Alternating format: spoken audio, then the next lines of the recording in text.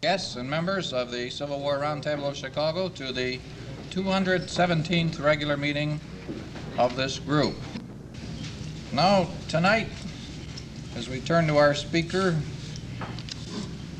Dr. Coffman of the University of Wisconsin, who is going to speak to us on the Civil War career of Captain Thomas H. Hines. Dr. Coffman has his hometown only about 75 miles from Captain Hines's hometown there in Kentucky.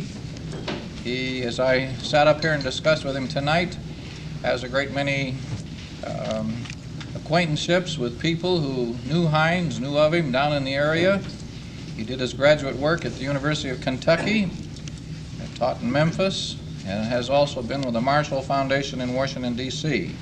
The last 2 or 3 years up at the University of Wisconsin teaching U.S. military history. He is also currently working on a biography of General Peyton March, Army Chief of Staff of World War I. And now I want to give you Dr. Coffman, who's going to tell us something about the very interesting career of this very unusual man. Dr. Coffman.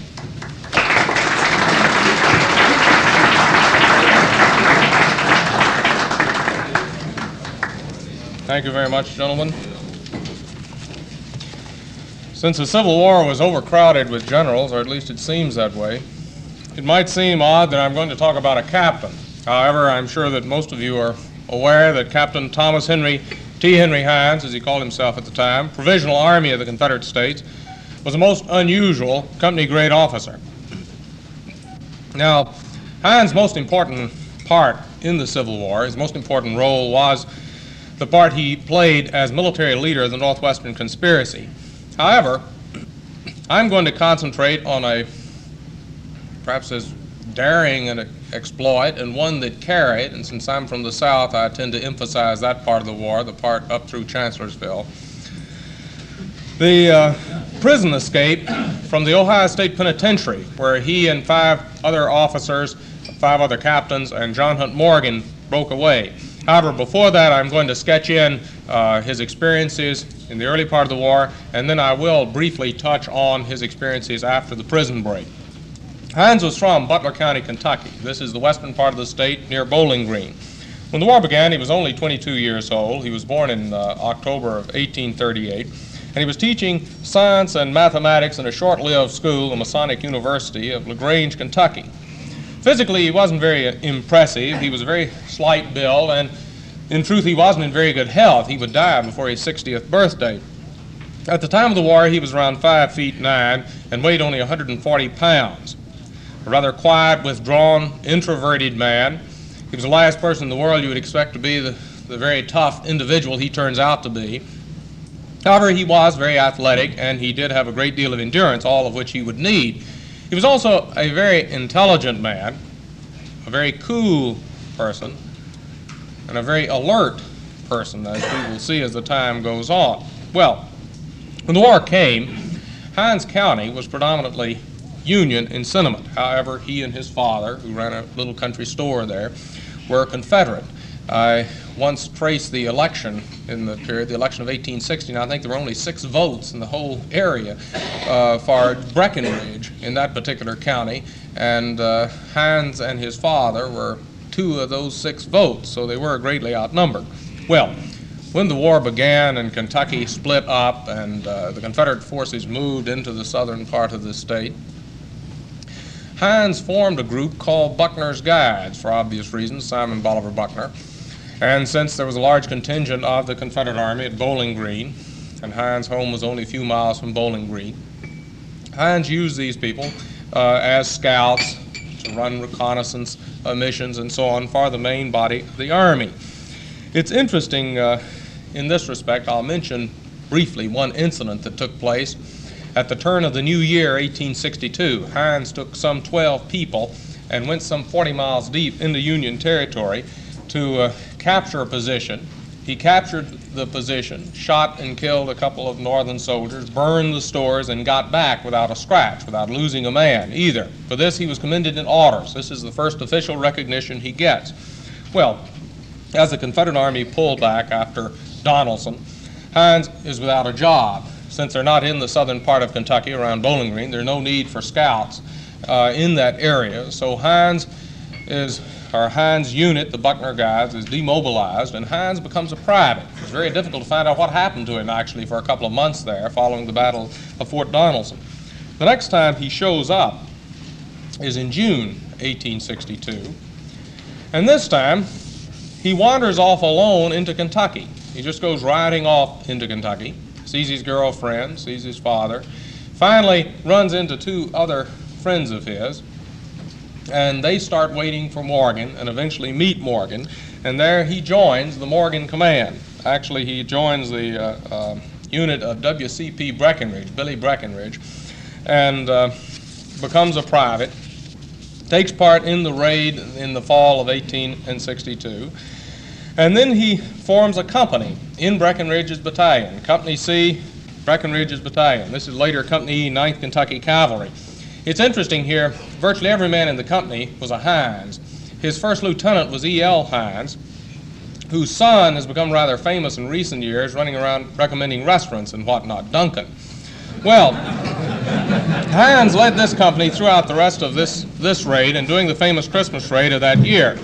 Now, in February of 1863, Hines will go on two raids which are very interesting. Again, I'm going to briefly touch on them. One is in February when he took 14 men, went off into Kentucky, roamed around, burned a railroad depot, captured a steamboat, captured a railroad train. He thought Andrew Johnson was on it, and he captured it and hauled out all the passengers and found out that Johnson wasn't among them. And then rode back into Confederate lines. This time he didn't lose but one man, and this man wasn't lost in enemy action. He drowned as they were crossing a flooded stream when they were almost within their own lines. Again, Morgan recommended or commended Hines for his exploit. So Hines is making quite a reputation for leading these small units behind Union lines. Morgan's command being rather unorthodox in character, a month or so later, Morgan put Hines in command of a convalescent camp. And they were supposed to bring in people in Morgan's command to convalesce from the wars, and also they were supposed to collect new people, and in addition to that, get horses and this sort of thing. The unusual thing about this is this convalescent camp was some 40 or 50 miles deep into Union lines. Well, Morgan sent Hines up to this place, Albany, Kentucky, and while Hines was there, evidently on his own, there is some debate about this, I'll go into this later, but evidently on his own, Hines decided to go off and start reconnoitering to the north, pretty far to the north, Indiana. And he takes some 80 people, 60 or 80 people, and goes off. His second in command, a man named John M. Porter, who would later be his law partner following the war, wrote his memoirs, and he commented at this point, "We started on a scout with the design of crossing the Ohio and raising a row in Indiana." And he added thoughtfully, "The row was raised and most of us were raised also." Well, Hines goes off in June 1863. First thing he does, runs into a large Federal force, and Porter, among the others, is captured, among about half the commands, captured, after they'd been gone just a few days or so. Hines keeps on, crosses into Indiana, disguises himself or tells the natives that his command is a part of the Indiana Grays, a militia unit. They proceed to requisition horses as they need them, giving the farmers requisitions on the quartermaster of Indiana. And they spend several days in the area. And finally, some of the people begin to get suspicious. I suppose perhaps they get in touch with Indianapolis and try to find out who the Indiana Grays are. And then Hines and his command, which is dwindled down to a very small number by this time, start actually fighting Indiana militia. And as one of the members of the group, virtually everyone you'll run into associated with Hines is named Hines, Corporal H.C. Hines, recalled, "We were short of ammunition, and since we all expected to be captured anyway, we knew if we wantonly killed anyone, it would go hard with us." So when they ran across the militia, they just make faces at them and scare them to death, because most of the people in this area were scared to death of them anyway, and they would take their weapons away from them and break them and go on. Well, finally, they were caught as they got to the Ohio River, and some of them stayed and fought a rearguard action. Hines, with about 10 or 12, did get away and rode across the river, escaped. He told this group to break up. They did break up. They got back together again and captured another train. And then Hines heard that Morgan was coming and rode in on the morning of July the 8th to Brandenburg, Kentucky, where he was waiting for Morgan's command when they arrived. As Basil Duke described him in his History of Morgan's Cavalry, we found him leaning against the side of the wharf boat with sleepy, melancholy look, apparently the most listless, inoffensive youth that was ever imposed upon. I do not know what explanation he made General Morgan of the lively manner in which he had acted under his order, but it seemed to be perfectly satisfactory.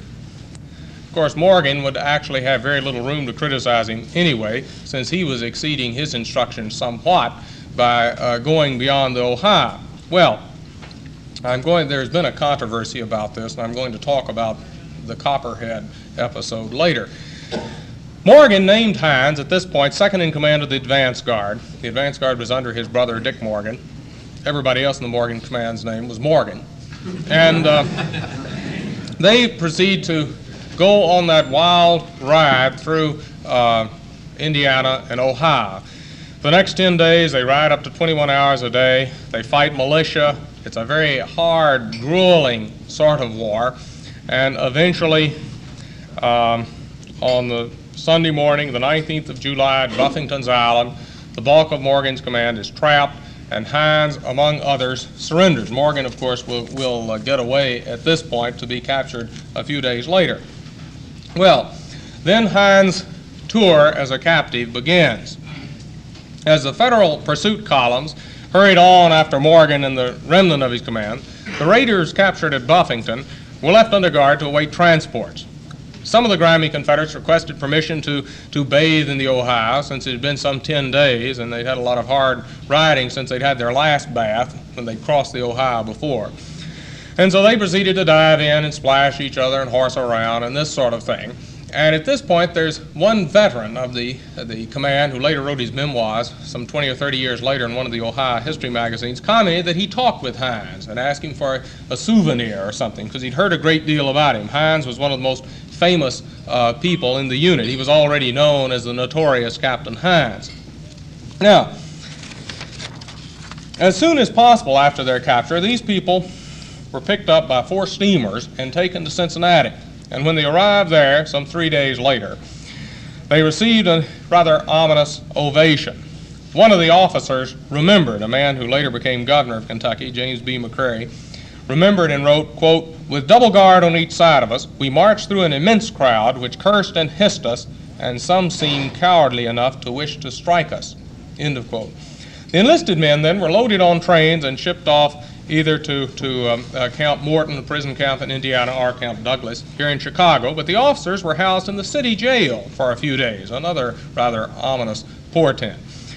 While in prison here, they were joined by others captured after them, and they were keeping up with Morgan's continuing raid vicariously.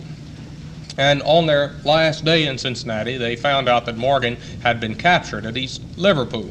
Well, they are then loaded on trains and shipped off to Johnson's Island near Sandusky, Ohio, which was an officer's prison. And every town they passed through, the people came out to look at them. Actually, when you consider experiences of people in Korea, it's much the same thing. These people were virtually in a cage, and everyone would come out and look at them, just as when they took our troops prisoner over there, they'd parade them in for all the North Koreans to see them. They'd stayed at Johnson's Island just a few days, and then they received another rather disappointing message. They were to be transferred to the Ohio State Prison in Columbus. Now, the ostensible reason for this was that these people were considered criminals for carrying out this invasion of Ohio. The state of Ohio had gone to a great deal of expense over this thing. I did know, I don't think I have it in my notes here, exactly how much money. Well, I have here that $1 million in damage claims were submitted to the state, and they were going to take it out of these people's hides. Incidentally, one of the interesting things about the damage claims that caught my fancy is the sort of thing people were putting in that they had lost in the Morgan raid. One man put in claim for $10 for a set of teeth he lost. Another man put in a claim for $2.50 for a copy of J.R.C. Brown's History of the Rebellion. Now, I could understand why any toothless Confederate could have used a set of teeth that he jerked out of some militiaman's mouth, and possibly he would want to read the Yankee version of the war. However, what I can't understand is the soul who put in damage claims for 26 plows. I've yet to understand how Morgan's column could have used the plows. But at any rate, they put in claims for these. Also, there were some 50,000 people who had been called up for militia duty and had to be paid and so on. Well, the officers arrived at Columbus on August the 1st and were escorted to the prison. Before they were permitted within the main prison, they were inspected for contraband articles, naturally, such as knives and money. 2 convicts then scrubbed them down in large hogsheads of water, the same water for all, and then their beards and mustaches were shaved off and their hair clipped. Then they were permitted to go in and see their new home. Incidentally, one of the first people they ran into was Morgan and the people captured with him, and they didn't know Morgan at first, because who's ever seen a general in the Civil War without a beard and with short hair? And they didn't know who he was. They thought he was just another convict coming up talking to them in a familiar tone. But they were imprisoned in the east wing of the penitentiary in small cells, and there they were. After an outdoors life for the past few years, they found it very difficult to become used to the closeness and the routine of the prison. Every day, of course, was much like the day before. They were awakened before 6 o'clock. At 7 o'clock, they were marched to breakfast. Incidentally, the food served them was better than the average convict fare. Why this, I don't know, but according to accounts, they actually received better food. Then convicts would come and sweep out their cells. Now, why this, I don't know. They did get some special treatment. Then they were allowed the freedom of the cell block in the morning, but soldiers, of course, would stand guard at each end. And they were marched to another meal in the afternoon. Then they had another hour or so of freedom in the cell block before they were locked in for the night. Then at night, 3 inspections were made. I've read various accounts, but this one comes from the official records. At 11, at 2, and at 4 during the night. And in these inspections, a guard would go by with a lantern and he'd throw the light of the lantern into the cell to make sure the man was there. Now, as I said, these people did get certain advantages. The convicts swept out their cells. They also did get a little bit better food than the other people. In addition to this, they were allowed to buy small luxury items and books. They could write letters. The letters were taken out, and so on. They played chess with a great deal of enthusiasm, and as one of them said, they would argue questions of trivial import at great length. Hines and a few of the others decided to improve their education and started reading. He and Thomas Bullitt, as a matter of fact, started reading together Gibbon's Decline and Fall of the Roman Empire, and Hines also started learning French with one of the other people. Now, meantime, Hines was establishing secret correspondence with friends in the South by use of a perforated piece of paper. This is one of the astonishing things to me, how in the world he ever got that out of there. But in the Hines collection at the University of Kentucky, there is this sheet of paper in which he explains how you use it. It's simply you've seen these old letters, you know, where they'd have a fold in the middle, right on one side and on the inside. Well, this one had holes cut out of the side, and Hines explained, you put this on any letter I write, and then the words that I actually want you to know, the message, will be read in this manner. Well, this was a very crude sort of code, but the amazing thing is evidently it got out and evidently it was used. Well, Hines and his comrades naturally thought constantly of means of escape, although it looked as if it would be impossible. This was supposed to be one of the better prisons of the time, escape-proof, as you hear about every prison immediately after someone escapes. Well, Hines claims that he was determined to escape after he had been rudely awakened by rudely treated by a deputy warden in late October. And so his story goes, excuse me, he stayed in his cell racking his brains for a possible escape plan. They'd just been talking about it before, but now he's really thinking seriously about this thing. He had just finished reading Victor Hugo's book, Les Miserables, and his mind toyed with the idea of a subterranean passage. And he started looking around and noticing things, and he noticed that the floor to his cell was dry and free from mold. So he assumed that there must be a passage under his cell, of some sort of an air passage. He mentioned this to a few people, and they started digging in the rear of his cell with knives that they had stolen from the hospital. Now, they're going to have several problems at this point, namely preventing convicts from coming in, the convicts who had been sweeping the cells to find out what was going on, and also covering up people who were actually doing the work there. Well, Hines, sometime before the digging actually started, began sweeping his own cell, and then when the guard passed anyway, he would only cursorily glance in, because generally guards never assume this is going to happen anyway. After the hole was actually started, they had a hand satchel which they covered it, and Hines started talking to the other people, and eventually General Morgan and 5 other captains were included in the plan. And these men would actually make the escape. They told other people, as far as I know, virtually all of them knew that it was going to happen. But finally, and this seems to be the the crucial point, in November, early November,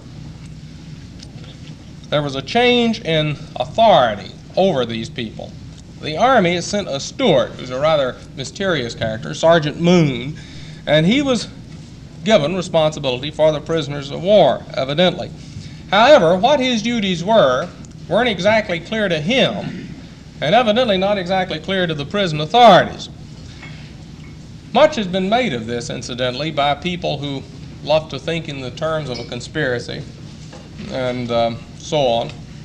However, I think anyone who's ever been in the service is well aware that this is something that happens frequently. You're told to go out and do something, and by the time you get out there and actually start, you realize that you don't really understand what you're supposed to be doing, and you have a strong suspicion that whoever told you to do that didn't understand it either. And this was one of those situations where they sent this sergeant out there and said, take over these prisoners of war who are in the state penitentiary. Well, there are several questions about what are they doing there, why, and so on. Well, thinking that the Army was going to accept full responsibility for keeping these people, the prison authorities relaxed their own control of these people. Excuse me.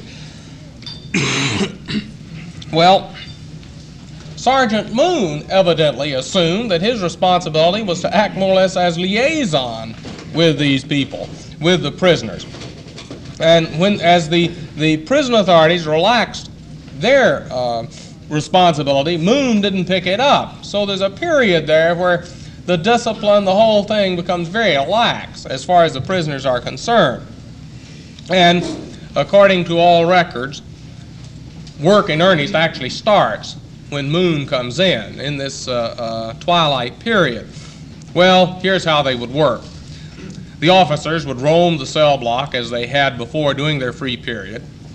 And as they would do this, 1 or 2 would slip off and go in and work in Hines' cell. Meanwhile, someone, usually Hines, would sit at the entrance reading his Gibbon or studying French or whatnot. And of course, if he would see anyone coming, he would signal to them to stop their work. And also he would keep watch on the guards to see that they weren't noticing anyone missing, and they would just run these people in for 30 minutes or an hour at a time so they wouldn't be gone too long. And after chipping away for some time through some 26 inches of cement and bricks, they eventually hit the air chamber under this first range of cells. And when they found it, they also found, as they widened the hole and could send someone down there, that it was big enough to actually move around in. Now, they sent some soul down there, and he hunted, and he found the entrance to the air chamber, the ventilator entrance, which was leading up above ground, but unfortunately it was under a big coal pile. So they couldn't use that, and they figured they'd have to dig on out, tunnel on out, and try either for under the wall or a place near the wall. Well, Hines, meantime, was particularly relieved at the time they hit the air chamber because he had been sleeping on the debris all of this while. They would take this chipped cement and the chipped bricks and put them in his mattress. So he hadn't been getting much sleep for the past few days.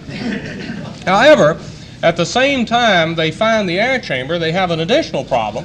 If people are going to go down there and work, how are they going to get in touch with them? How are they going to work this thing? After all, the prison guard might ask to see so-and-so, and so-and-so would be some feet underground. So this led to several embarrassing situations. At one time, one guard actually did call for someone, and they managed to cover up for him, get someone down to him. But another time, one man forgot how long he'd stayed under there and forgot to come up for a meal. But again, the prison guards evidently were completely unsuspecting, and they were able to continue this.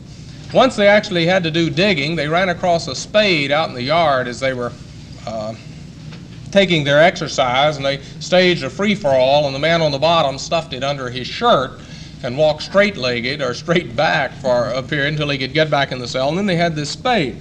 Well, for the latter part of November, they did have a tunnel from the air chamber on to within a few feet of the wall.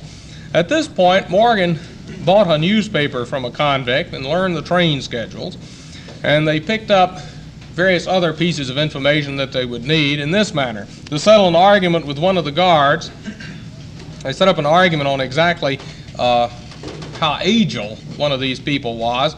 So Captain Taylor, who was a distant relative of Zachary Taylor, climbed up to a precarious perch, actually shinnied up the wall of the thing to get a good look over the outside, and so he could see not only the prison yard but the walls beyond. Hines argued with another guard over the dimensions of the cell block, and so the guard brought in a tape measure, and they proceeded to measure the whole thing. And as they did this, Hines was carefully noticing exactly when they'd reach a certain point in each cell so they could go up from the air chamber and dig this out, so at the night when the escape would be made, all the man would have to do is just push this, and it would go through and he could get into the chamber. Well, once they had completed this, they had to wait for the proper weather. Well, the latter part of November, it was a rainy night. Hines noticed clouds in the skies, and he passed the word along to the others that now was the night. Now, out of the group of prisoners, the only one who wasn't on the first range was Morgan. The 6 captains were, but Morgan was on the second range. And he exchanged cells with his brother, Dick, who had the cell next to Hines. I might add here, I ran across something very interesting in this regard. As you, of course, know, the people in the Civil War were a very sentimental lot. And also, they would do things that people just don't do anymore, and they would permit things that people just don't do anymore. And evidently, while these people were in prison, they started exchanging autograph albums. And they'd go around and collect everybody's autograph, and each man would write his name in, Colonel Basil W. Duke, cell such and so, second range, east wing, something like this. So I had run across 2 of these autograph albums kept by the prisoners at Ohio, at the Ohio prison, and in each one you can locate them in cells. You can tell exactly where they were because they have the cell number in there. Well, around the hour of midnight, the men broke through the thin crust of cement and entered the air chamber. The guards had done what guards always do when it rains. They get under cover. And so Hines and his comrades were able to go out, get under this tunnel, get near the wall. They had rope made from strips of cloth with a poker on the end, which they threw over. They got over it, followed an adjacent wall to the higher outside wall, reached the deserted sentry box out there, changed their soiled garments, and then jumped on over into freedom. Hines left a little note that they had commenced November the 4th, and they had finished November the 24th, and told how many hours it took, and so on. Now, as you undoubtedly know, there's been a great deal of controversy. The whole thing seems fantastic, of course, that they could do this. But then again, when you stop and think, have you ever heard of a prison escape that didn't seem fantastic? Also, there are many points that you could think of, like, well, maybe Moon was bribed. Maybe he actually just opened the doors for them. However, the interesting point, as far as I'm concerned, one of the most damning points was, I think Swiggett brings this up in his book on Morgan, and when he goes in the prison escape, that a prison warden made the statement that he couldn't find the tunnel. So that the whole tunnel story was a ruse made up by these people to protect the people who had helped them. However, I checked on that prison warden, and I found the story. The prison warden who made the statement that he couldn't find the tunnel was the man who took over as prison warden in 1913. And at that time, he made the statement that he couldn't find the tunnel. And of course, my reaction was I would imagine they would have filled it in after 50 years. And if they hadn't, probably just the dirt would have filled it in after that period. So I actually believe that they did escape, and that obviously some bribery took place. They did get certain items, but I don't think there was simply any opening of cell doors letting them out. And there are other things about this that seem rather unusual. For one thing, I'm going to go on and tell about Hines' experiences. This isn't the end of it by a long shot once he gets out, but Hines kept a careful listing of everyone who helped him. Now, this is another example of things you don't do in Secret Service work now. At least we hope that people don't do this. But he kept a careful listing that as it would take him some time to reach Confederate lines, and he'd say, I stayed at Mrs. W.W. Browning's or something like that in LaGrange, Kentucky, and then I went from there to so-and-so, and I stayed there, and he'd carefully put their names in. Well, if he's going to put all of these people in, after all, they would be subject to just as much punishment from the Federals as would people who helped them to actually get out of the prison. So if he's going to put all this, why not put people there? But he doesn't. He just has the people who helped him as he went through. He kept a little black book with all these people's names in it. Well, excuse me, another factor is that all of these stories mesh. Hines told the story, several others tell the story. I think every prisoner actually wrote an account of it, or everyone who escaped wrote an account. I've forgotten, maybe one or two didn't. But all of these accounts mesh with one difference. One man, a bricklayer, his name slips me, Hockersmith, says that he thought it up. And I think Taylor supports him in this. One of the other captains supports him. They all agree to the fundamental story I've just told. The only difference is five of them say that Hines thought it up, including Hines, and two others say that no, Hockersmith thought it up, but they agree that this is actually what happened. Well, once they get out of the prison yard, they divide up into pairs, and Hines and Morgan paired off together, and they go toward the railroad station. A couple of others, Ralph Shelton and Sam Taylor, decided to remain in the city for a day or so in order to confuse pursuit. Hockersmith and J.C. Bennett went to the depot also, and one man, Gustavus McGee, travels alone. Well, the train to Cincinnati was due to leave around 1 o'clock. Hines goes in and buys 2 tickets, and he and Morgan get on the train, and then there's that famous incident. Morgan sits by a Union Army officer, and as they pass by the prison, they start chatting about things, and the officer turns to him and says, well, I hear that's where they've got the rebel scoundrel Morgan. And Morgan says, yes, and I hope they keep him just as safe as he is right now. And they chit-chat back and forth the rest of the night. Well, they reach Cincinnati, or they hope to reach Cincinnati, before the alarm is out. However, the train was delayed for an hour in Dayton, so they decide, rather than simply getting off at the Cincinnati station, that they would jump off the train before they go in the city, which they do. They make their way to the river, and then start on into the south. Back at the prison, meantime, the guards have noted at the morning inspection that some prisoners are missing. They had made dummies to leave in their beds, so when the guards glanced in, made the nightly inspections, they thought someone was there. And at this point even, they thought Morgan was still there because they could see there was a real live body in Morgan's cell, but it happened to be his brother. But they had that confused for a while. At once they sent out wires to police chiefs of several cities to be on lookout and offered a reward for $1,000 for Morgan. You've probably seen some of these flyers that they put out at that time. The officials were particularly shocked that people could get away from escape-proof prisons, as officials are always shocked when it happens. They ordered an inspection. The governor ordered an inspection, and it was begun within 2 days. And this report blames the escape on the lack of clear orders to the warden and to the Army personnel, in other words, to this dual authority. And they pointed out that this resulted in lax vigilance and that the prisoners were able to pull something off because of this. The Army also investigated the escape, and they came to similar conclusions, and I quote from the official records. It is plain that from the loose arrangements between the prison authorities and the military commander resulted a divided and undefined responsibility, and then naturally followed a relaxation of vigilance, which the prisoners had the address to turn to their own account. Well, Hines and Morgan are trying to get across the Ohio River and on down into Confederate lines. They pick up a boat, get across the river. They go from place to place through Kentucky and Tennessee, passing themselves off as horse traders and horse buyers. From time to time, they will run across remnants of the Morgan command. They pick up 3 or 4 people, and excuse me, at Bardstown, Kentucky. And finally, on December the 7th, they come to the Cumberland River near Burkesville. Well, when they get into this area, they spend the evening with or spend the night with a Union soldier, and they tell him that again they're looking for horses and so on. But they also hear that there's a large group of Federal troops in the area. At the same time, they hear that there's a large group of Morgan's command in the area, just stragglers.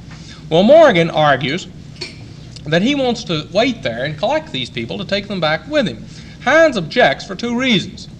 After all, they're fairly hot people, and in the second reason, if they grab some 30 or 40 of these people, this sort of column would attract a great deal of attention. Even the 6, I think, at that point, Hines and Morgan and 4 others, were quite a little troop. But if they would wait and get all of these people, they were liable to really create some trouble. However, Morgan is a brigadier general, Hines a captain, so they wait. Well, they wait for 4 days, and they collect some 40 people. Then they get ready to cross the Tennessee River at Bridges Ferry. They get down there, and they know Union troops are in the area, and as a matter of fact, just as they're in their process of crossing the river, one of the Union patrols comes up. Hines tells Morgan, go ahead and get away, and I'll lead these people off your trail. Well, Morgan hides in a ravine with several of these people. Hines gallops off and yelling at the top of his voice, hurry up or Morgan will get away, the rebels will escape. Well, the column immediately follows him just like a western, leaving Morgan and these other people huddled in the ravine. Hines is racing off, leading these people in a wild goose chase, and after they ride after him for about a half a mile or so, they come to a creek bank, and as the Union detachment gets there, following him, they see that there are only one set of hoof prints, Hines' horse, and so they start wondering where in the world the rebels are and so on, so they catch up with him, and they ask him who he is, and Hines tells them he's a member of Morgan's command. Well, the major in command of the unit orders one of his men to take a halter from his horse and throw it over a limb, and he says, you have led me off, Morgan, I have a notion to hang you for it. Hines thinks he's joking for a while, but then he realizes that he tries to tell him, no, the man isn't Morgan and so on, and the officer says, yes, I know it because he's been recognized by several other people in the area. And he also says, I would not have missed getting him for $10,000. It would have meant a brigadier's commission to me. I'll hang you for it. Hines sees he's serious, so he starts thinking of some way to get out of this, and he proceeds to appeal to him in this manner. Proceeds to tell him that I'm a member of Morgan's command. I'm one of Morgan's troopers.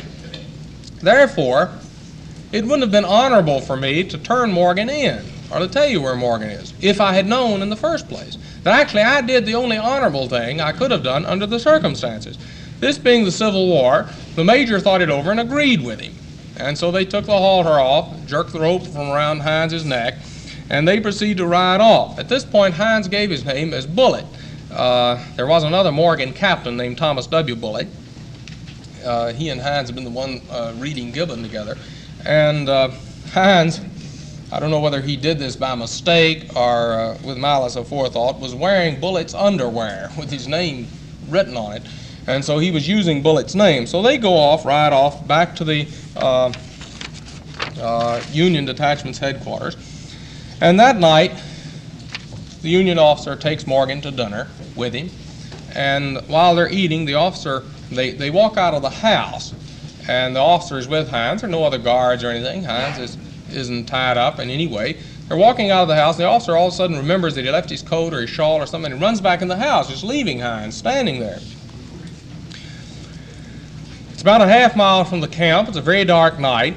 However, Hines decided not to escape. He thought of it, but after all, the officer had done him a fairly honorable deed by not hanging him over there, so he decides not to take advantage of the officer in this manner, so he waits docilely until the officer comes back.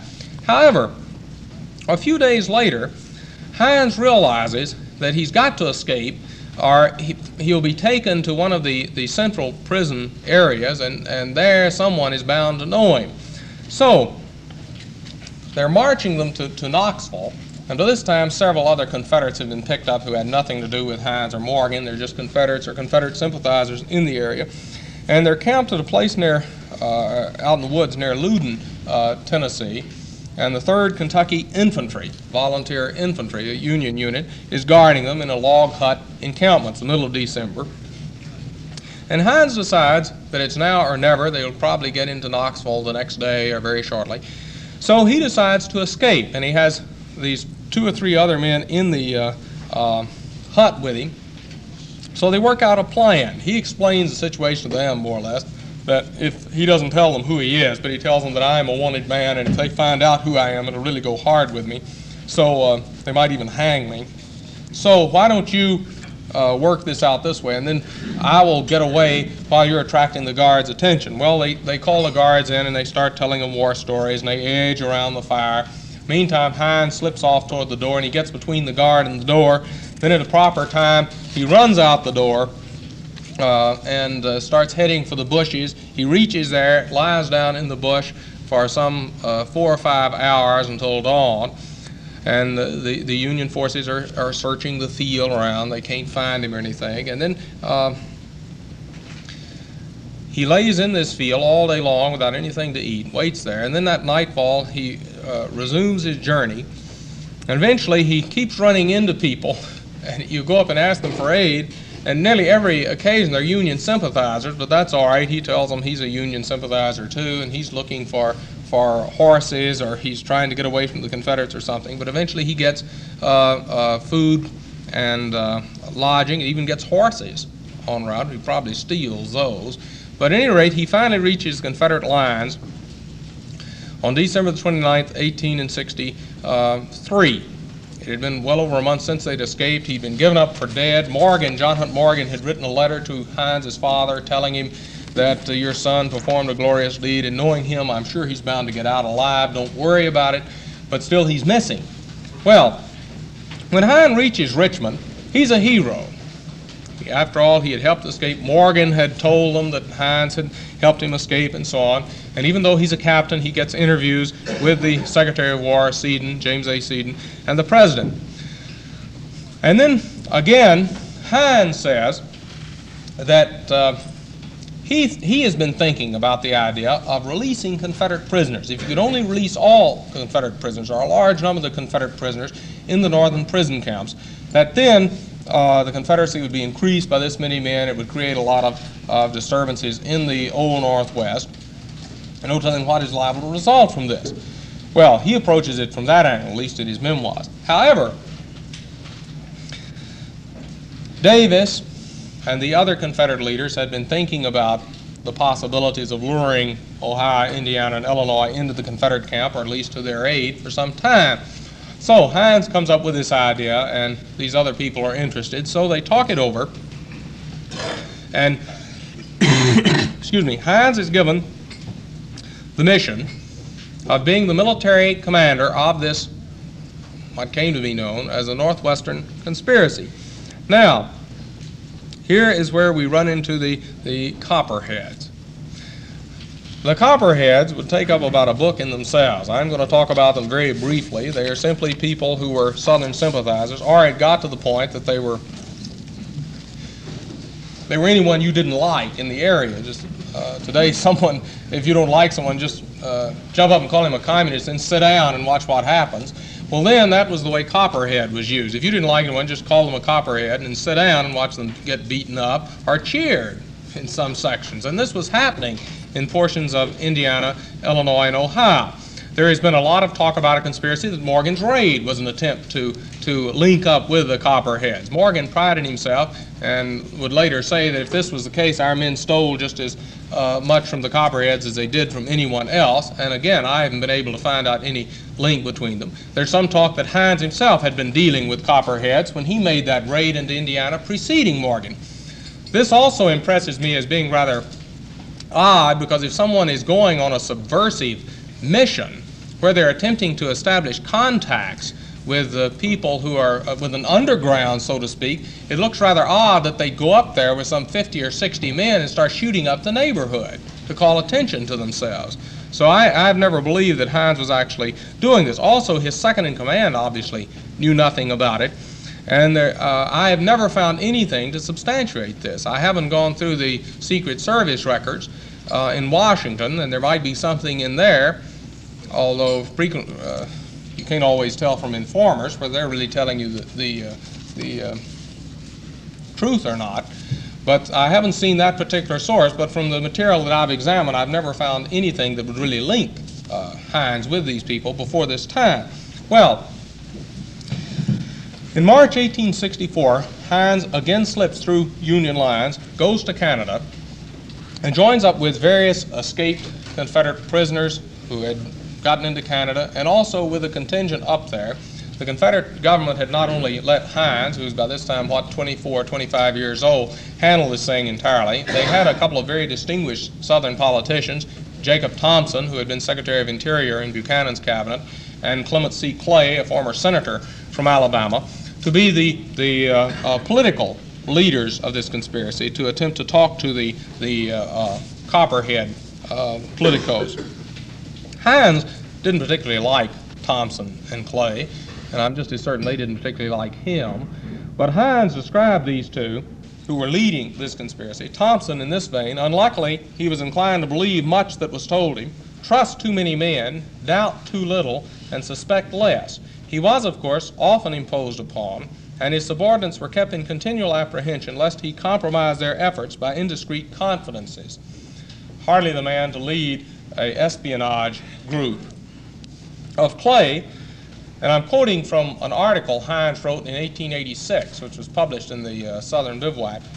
Mr. Clay was also a confiding man, but of another description. He gave too much confidence to parties whom he had known previously and under conditions altogether different from those he was required to meet. As a consequence, he was much under the influence of men who were honest, doubtless, but over-sanguine and impracticable. Well, these were the two people, such as they were, who were actually leading the thing. And to add a little force to their personality and previous contacts, they were carrying with them $900,000, and this wasn't in Confederate money. Well, excuse me, Hines proceeded to run in and out of the states. He used the name Dr. Hunter, T.H. Hunter, and of course, what Hines was mainly concerned with was Camp Douglas. He hoped to release the prisoners there, which I think at this time in '64 numbered around 7,500. And he wanted to enlist Copperhead support for this. He proceeded to come down. He talked with many of these people. He gave them money for transportation, for arms, ammunition, this sort of thing. Gave them a great deal of money, as a matter of fact. These various Copperhead leaders, someone would go up and say, I'm a Copperhead leader. They were formal organizations, Sons of American Liberty, Knights of the Golden Circle, and all of this, and they had wonderful rituals they would go through. There was one I never will forget. They described at great length at the hearings, where if you saw someone you thought was a brother member of the club, I think this was Order of American Knights, you would see him, and by a special way, I forget what it was, you would motion him over to the side of the road.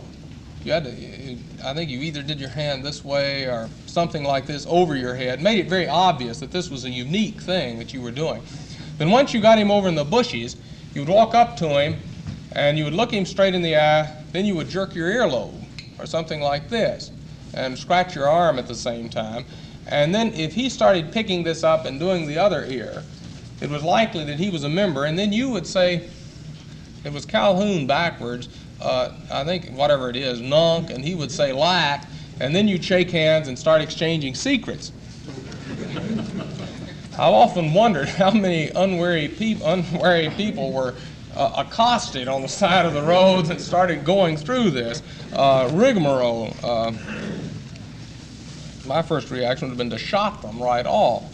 Well, they had this sort of thing. These various leaders were coming in. They were meeting with Hines, and they'd tell them, I can bring you 500 men. I'll guarantee you 1,000. I'll guarantee you 50, and so on. And evidently, in the early stages, Hines believed them.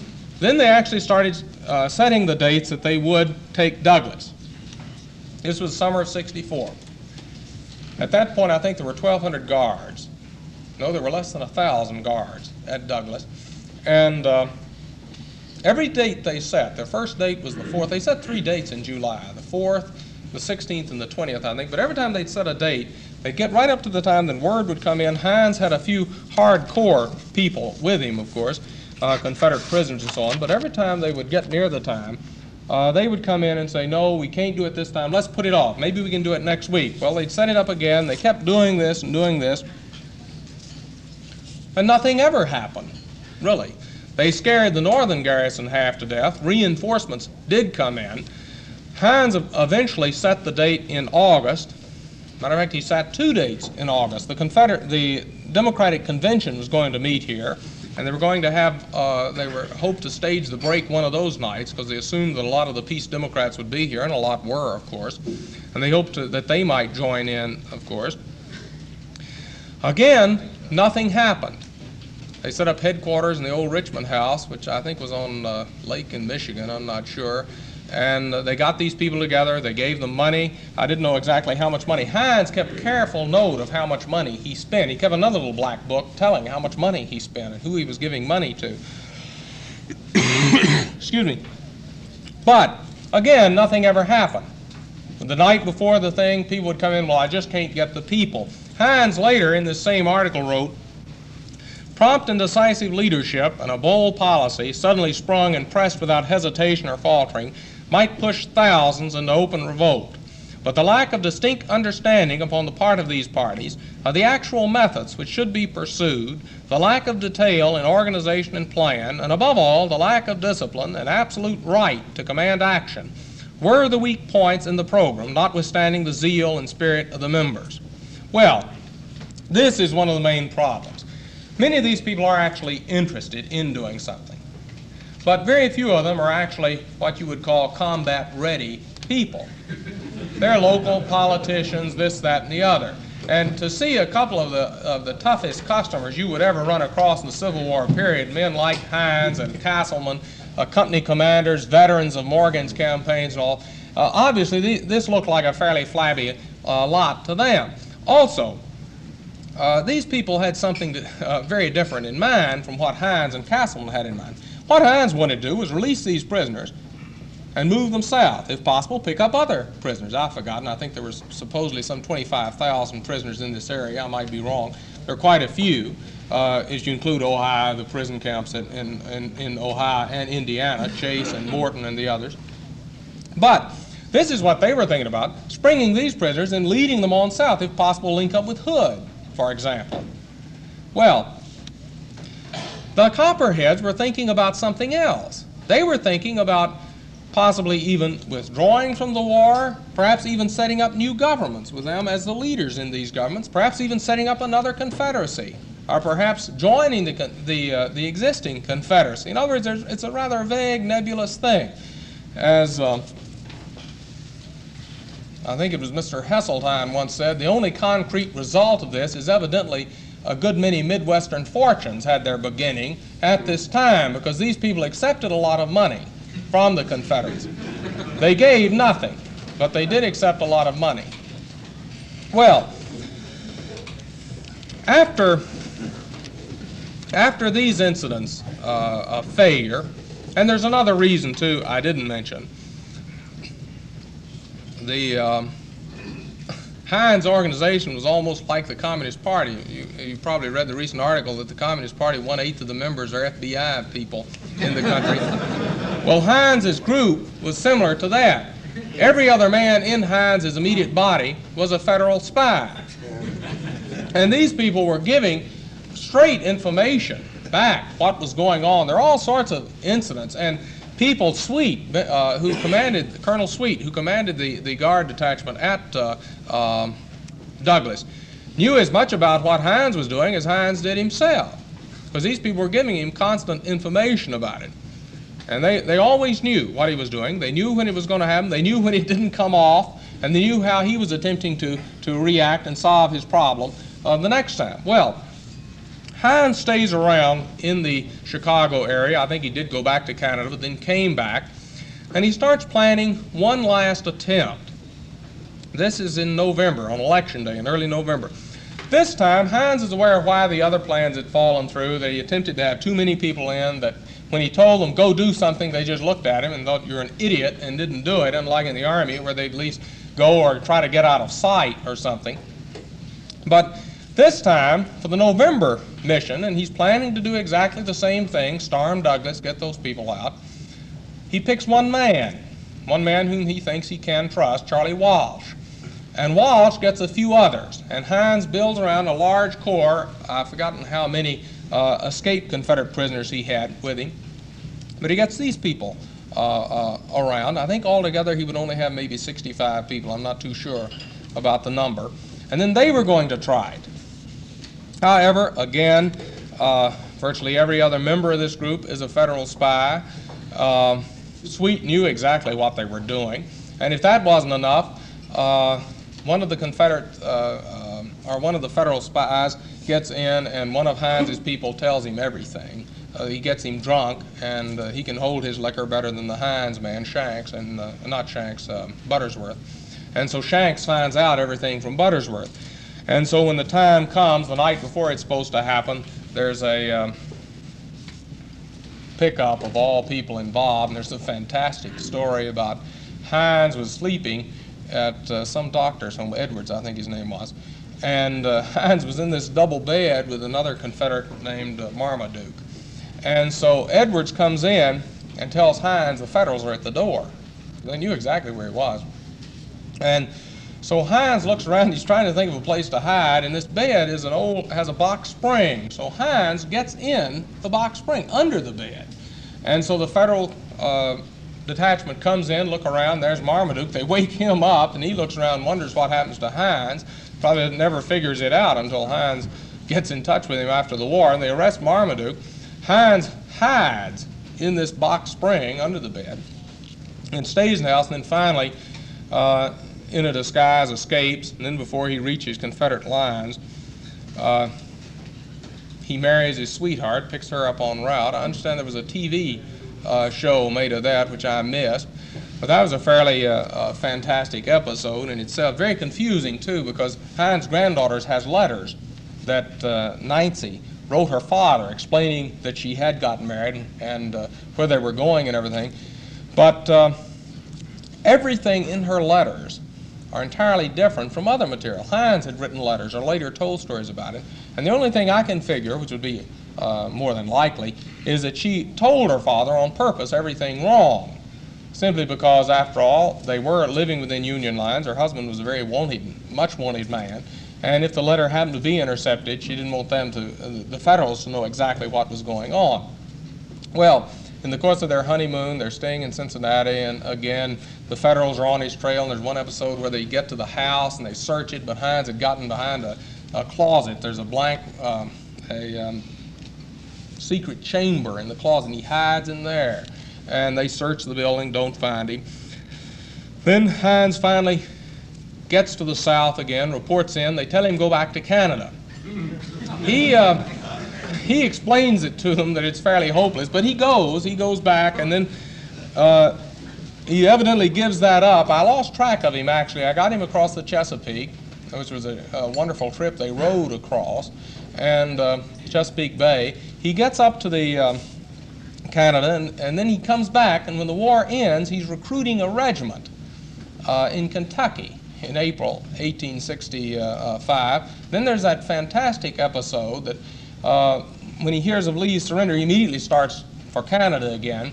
And when he's up, I think, attempting to cross Lake Michigan or in this area somewhere, he is mistaken for John Wilkes Booth, and he did look like John Wilkes Booth, and they try to stop him, and he has to kick the teeth in of some boat guard or the captain of the boat. He tells us Hines would keep a diary sporadically, and this is one of the few times he did keep a diary. He starts it when the war ends, and it's one of these diaries where he would write about 10 words a day, and for about 10 days, and he would quit. And this is one of the biggest episodes in the diary that he records. Well, Hines stays in Canada for a year or so. Then he finds out it's all right to come back. He comes back to the South. He lives in Memphis for a while, works on the Memphis Appeal, later and still in existence as a commercial appeal. Then he returns to Kentucky, becomes a lawyer, newspaper editor, eventually becomes a local judge and judge of the Court of Appeals. He made an unsuccessful bid for the governorship in, I think it was 87 or 88. He was running against Buckner, incidentally. Buckner won. And then he more or less retires, lives a fairly retired life. He's only 48 or 9. He's in bad health. And he died, I think he was only 59. His father actually outlived him in 1898. And he'd been in bad health. He'd been bedridden for almost a year before that. When I was working on this, there were still a couple of people who remembered him in his later years, and they agreed in their descriptions of him. He was a very quiet, soft-spoken, dignified gentleman who rarely talked. You couldn't get him. Of course, these men were, well, both of them were young men, I suppose, in their 20s at the time. But everyone was anxious to talk to him about the war, but he'd never talk about anything. They couldn't get anything out of him. And at a time when the United Confederate Veterans was being formed and Morgan's command was having all these reunions, as far as I know, Hines never went to a reunion. He never was much interested and never took part in any of these things. For him, the war had really ended in 1865. And one of the men said that there was always, naturally, an aura of mystery about him and an armor that you really couldn't get through. He was just a nice, little, soft-spoken old man. And he died in January 1898. He died, or shortly before he died, a very tragic thing happened to him. He had been bedridden for about a year, invalid, and his wife was nursing him, and she came in the room and dropped dead in the room about a month before he died. And he couldn't get up out of bed. And he just looked at her, and she was lying on the floor. And finally, he picked up something and threw it out the window, and a passerby came in.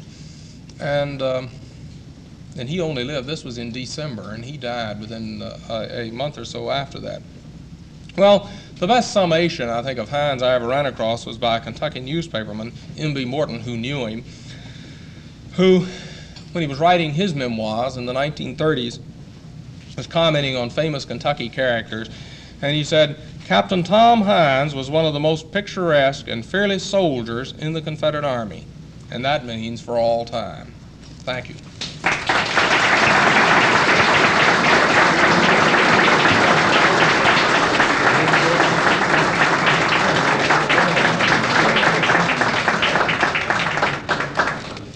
Thank you, Dr. Coffman, for this exposition on this very unusual man. Now, we always have a question and answer period. I'm certain there are some questions that have come up. I know there has in my own mind, but I would like to ask Elmer Underwood. Yeah. Didn't Hines escape once in women's clothes? Maybe this doctor's, or is that? I think he did. I think he was wearing women's clothes when he left the doctor's house. I think that was the incident where he wore women's clothes. I was trying to think of that at the time, but I didn't say it because I didn't remember it for sure, but I believe that was the time. Anyone else? Describing the prison, were they in separate cells or were they all in one large cell? They were in separate cells. When I spoke about the cell block, they were all in separate cells, but they could go out in this little passageway, which was also within the prison, and everything. There's a brick wall right there within the building itself. Well, weren't the cells locked at night? That's the thing that Yes. puzzles me. Mm-hmm. Well, how are they able to get in this one escape cell? Well, this is where the passageway came in. This air passage ran underneath this range of cells. But they had to go down. Well, they got down there and they chipped away under it, up to the one. This is where Hines, you remember I said Hines measured the thing in an argument? Well, this is where he did that. They figured out the exact point. Yes? Wasn't he ever charged with taking how many of that money that he had with him? Some people think he made his own personal fortune that way, but he was very conscious of this, and the Hines papers, which aren't very voluminous, I think there are only 6 manuscript boxes, there are these black books in there where he's keeping tabs of the money that was given him. And as far as I can find, he didn't have very much money after the war. So while he was accused of this, I think he actually had, I might be wrong here, I think he actually had some $2,000 in gold at the time the war ended.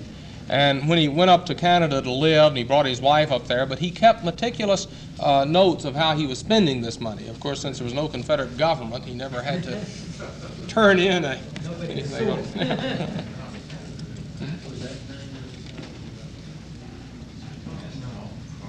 Mal? Do you have a question? Yes. Why was there no attempt made to apprehend him in his first attempt? Or was there an attempt to pick him up? Why was there no attempt after he made the first attempts?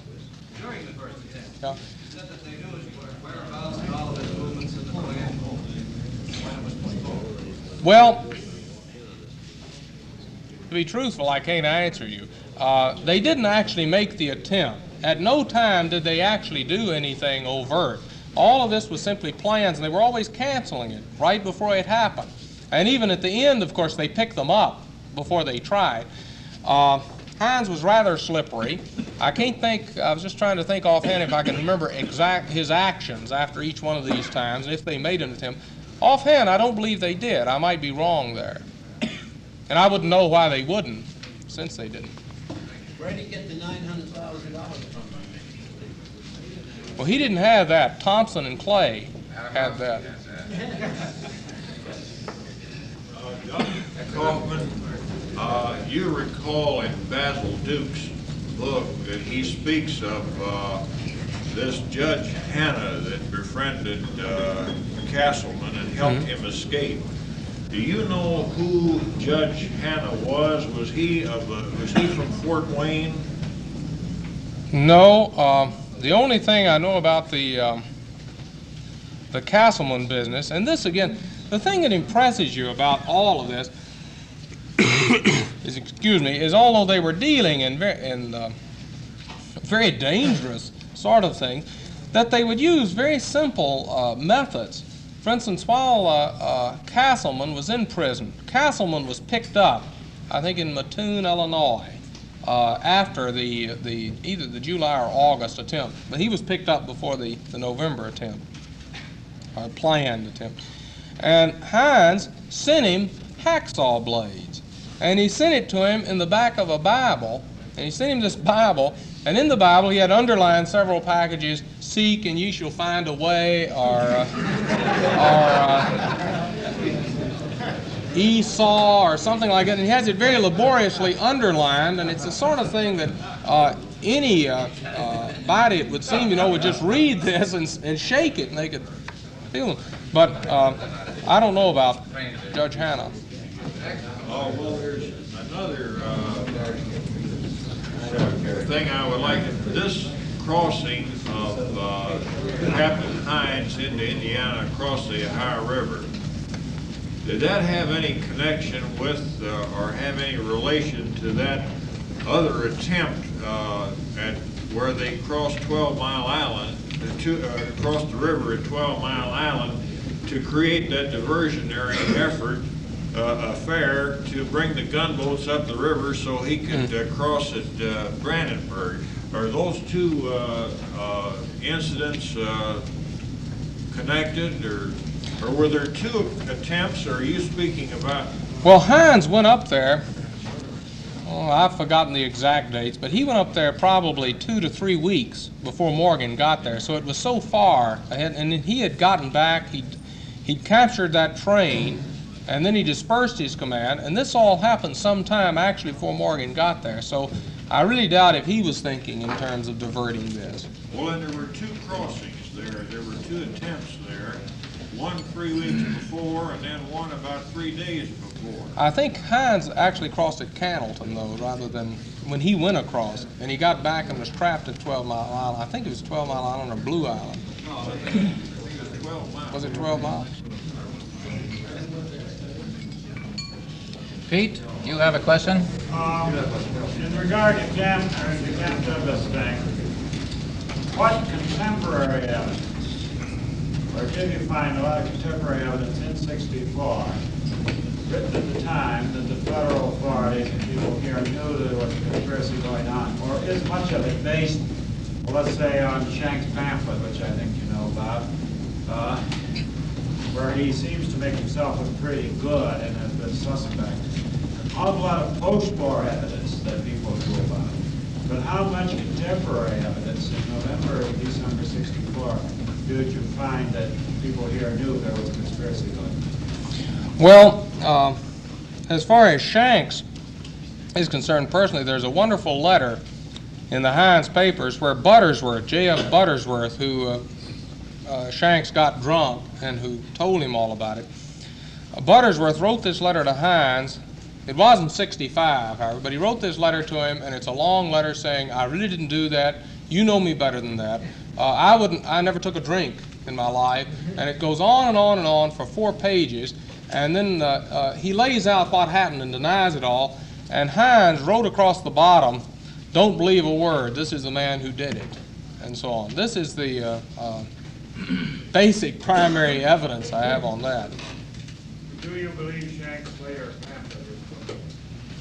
Well, when you start dealing with Shanks, or what was it, Steiger, Felix Steiger, and those others, in a way it's a sort of whole lot of fairy stories. I mean, they're making a lot of this up. And of course, this is one account, believes the whole Copperhead conspiracy was just made up on this.